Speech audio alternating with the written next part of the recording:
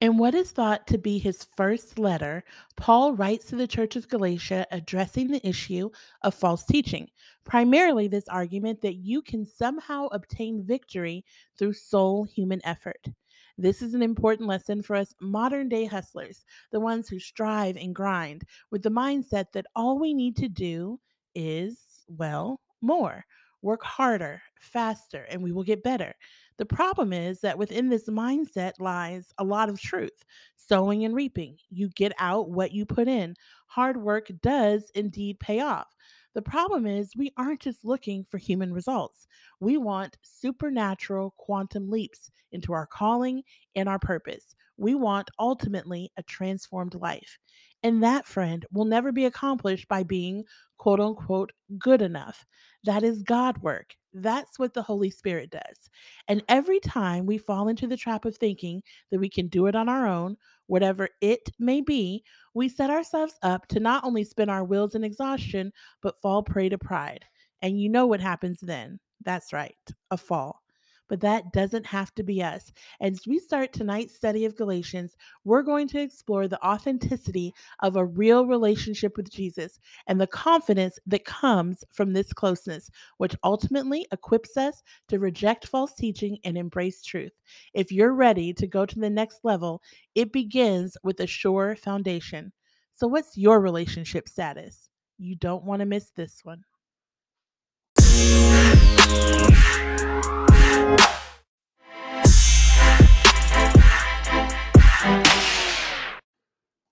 Hey, friend, I am so excited to get started with you tonight in the book of Galatians. I hope you already came prepared with your Bibles, your notebooks, and something to write with. Note takers are move makers. You retain a much higher percentage of the information you receive when you write things down. It's just a fact. But this is the kicker: studies have shown that those who write things down and those who just listen retain roughly the same percentage of information. The difference maker is reviewing and reflecting upon the notes you've taken. If there are no notes, though, there is obviously a lack of an opportunity to reflect, which creates a diminished opportunity for retention, which means what? A lack of transformation. As brilliant as you are, you will not retain everything that you hear today. And not everything you hear will be relevant at the time that you hear it. You want to maintain a system of resources that you can refer to when you need them to help you both understand God's word and to apply it appropriately and powerfully to your life. Don't cheat yourself. Take notes. Podcasts are great. Listening to people talk about interesting things is also great. Conversation is cool, but we aren't here to merely be entertained, are we? No, ma'am. No, sir. We are here for growth and to see our lives transformed. Acceleration does not happen by accident. You've got to focus. Let's give the Holy Spirit a concentrated 30 minutes. Remove any distractions that you can. If you're a parent, I wish you the best.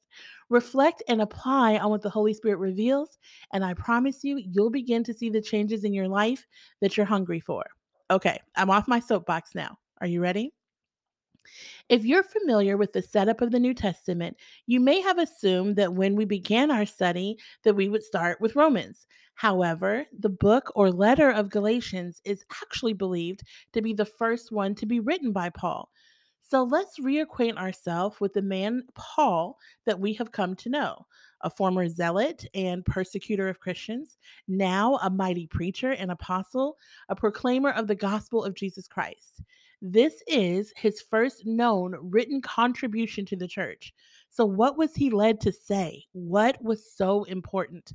I think the easiest thing to do is to begin in the beginning. So, we'll start at Galatians 1 1 and we'll jump around a little bit, but we're probably going to cover about the first 24 verses or so. I'm going to read from the New Living Translation, but you read from whatever version or translation you can understand and enjoy. So Galatians 1 1 begins as such: This letter is from Paul, an apostle. I was not appointed by any group of people or any human authority, but by Jesus Christ himself and by God the Father who raised Jesus from the dead. Let's stop here. This verse identifies Paul as both the author of this letter and as an apostle.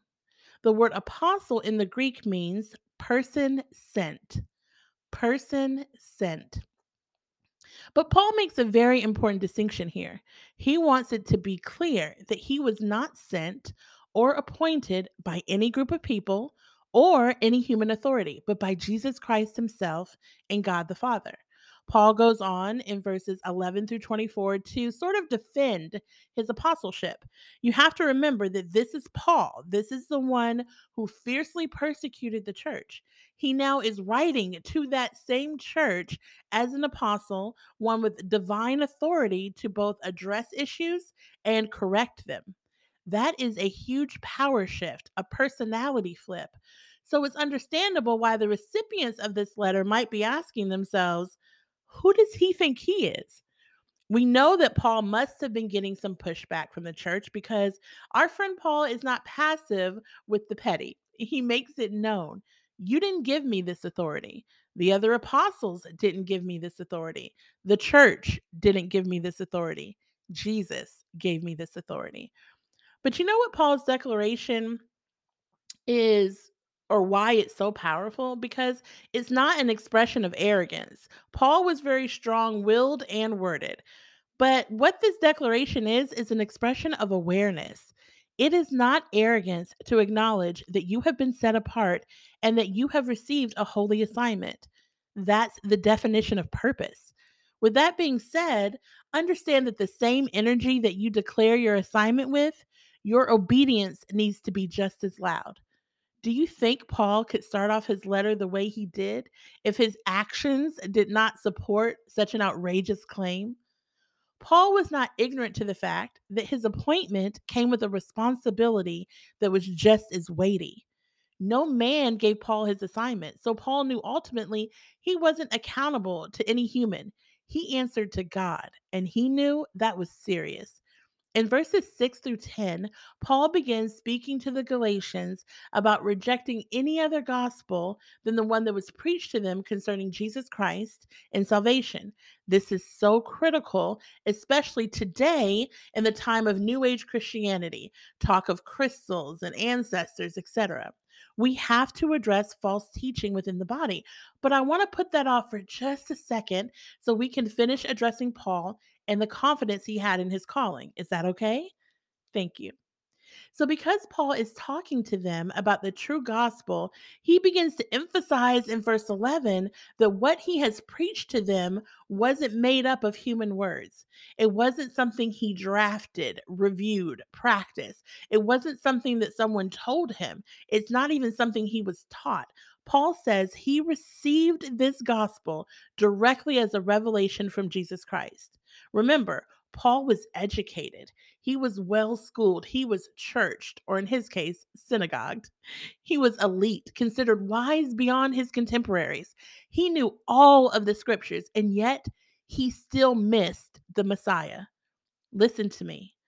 Believing that God is real is not enough. Going to church is not enough. Reading your Bible is not enough. Serving your local body is not enough. Zeal and excitement for God and the things that He's doing is not enough. Apart from Jesus revealing Himself to you and the Holy Spirit residing in you, you cannot truly know God. Paul had all of the head knowledge. It was the same knowledge, remember, that led him to imprison, torture, and kill those that he would later be called to serve. Do you understand what I'm saying? Head knowledge is not enough. God's wisdom, the kind that changes you, comes as a direct revelation from the Holy Spirit. This is why we cannot depend on human effort or the accumulation of information as a substitute for application and transformation. This is the cause why so many who call themselves Christians behave so differently than the one whose name they identify with. It's because they've checked a box. They have assumed because they hold positions in a church or study their Bible or participate in any other of the disciplines that they have come to know Christ and are in relationship with Him. And that, friend, is a very dangerous place to be. We saw what it can do in just the first couple of weeks of this study with Stephen and with Saul.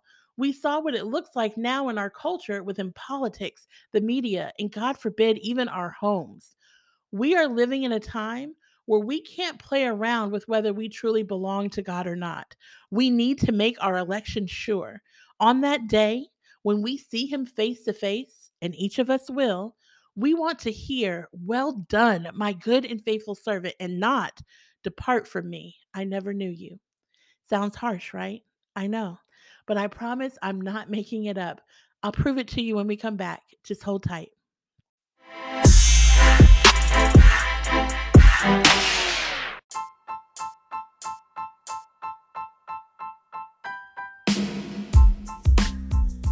Hey, friend, don't forget if you find value, we would love if you would consider supporting Rooted the podcast.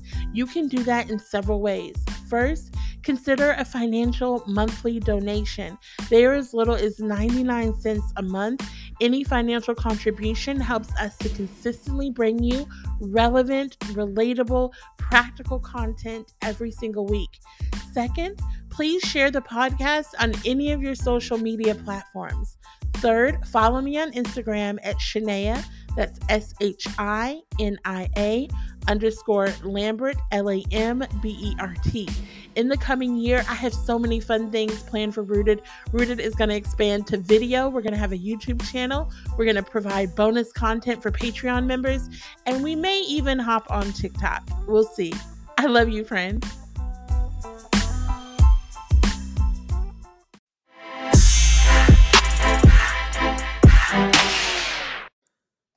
Welcome back. So, we've been starting in the book of Galatians tonight, and we really honed in verse 1, where Paul kind of announces the cause or source of his authority.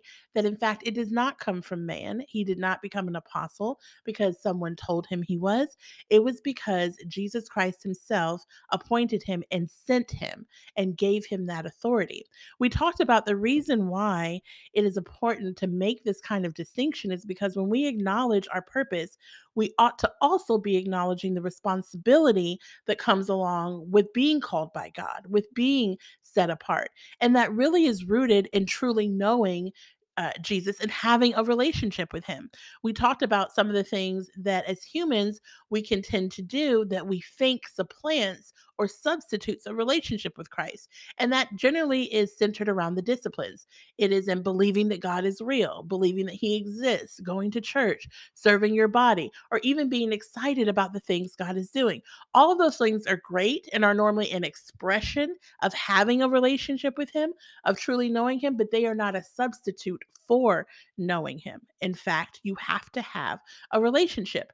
And that comes as a free gift of salvation. And we won't get super deep into that tonight, but just understand that nothing replaces, nothing substitutes actually being in relationship with Jesus. And we talked about we don't want to see him face to face. And to be clear, each of us will stand before God. We do not want to see Jesus face to face and hear instead of, "Well done, my good and faithful servant," hear instead of that, "Depart from me, I never knew you." Right? Talk about a reason to fall out and faint. So I wanted to prove to you that I wasn't just being dramatic, that in fact, the Jesus that is preached, the one that is loving, that is extending his heart to you even now, will at some point reject those who did not truly receive him. It's not a lack of love that does that. It is a standard. It is righteousness. It is holiness. So turn with me to Matthew chapter 7. Now, Jesus in this portion of scripture is sort of wrapping up the Sermon on the Mount, right? You know, the blessed is he who and blessed is she who. And he finishes by explaining that not everyone who calls him Lord will enter the kingdom of heaven. The ones who will, in fact, enter this kingdom, his kingdom, will be those who do the will of his Father in heaven. Specifically in verses 22 and 23, Jesus says, "On judgment day, many will say to me, 'Lord, Lord, we prophesied in your name and cast out demons in your name and performed many miracles in your name.' But I will reply, 'I never knew you. Get away from me, you who break God's laws.'"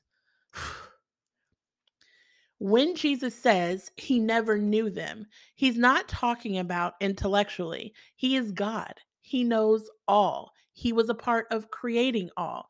He's saying, I never knew you in relationship.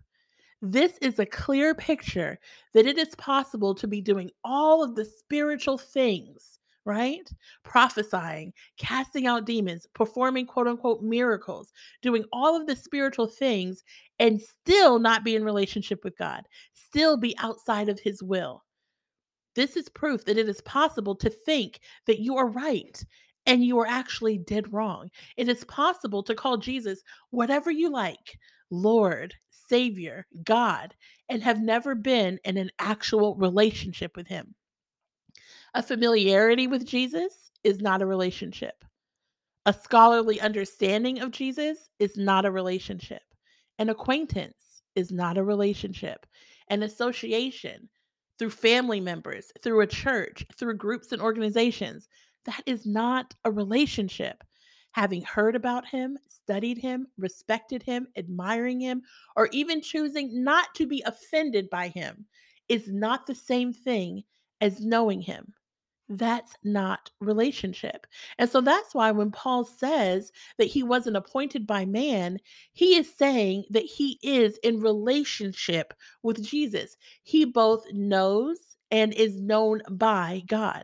And that, my friend, makes all the difference. And so, going back to Paul's first point in this letter regarding false teaching, which it looks like we may not get to until next time, but that's okay. I trust the Holy Spirit has us right where he wants us.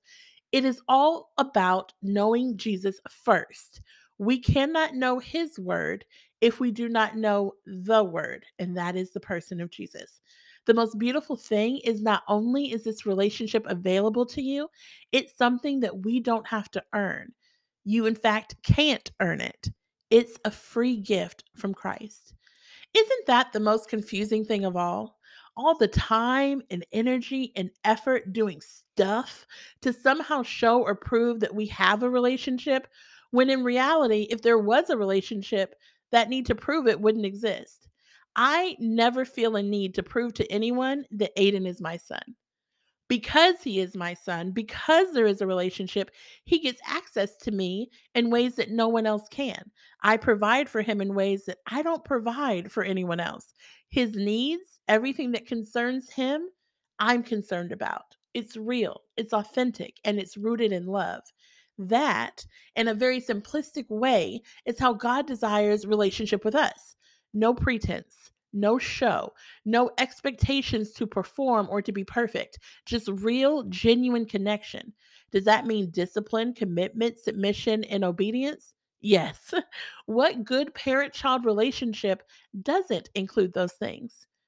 I want real relationship for you. I want that for myself.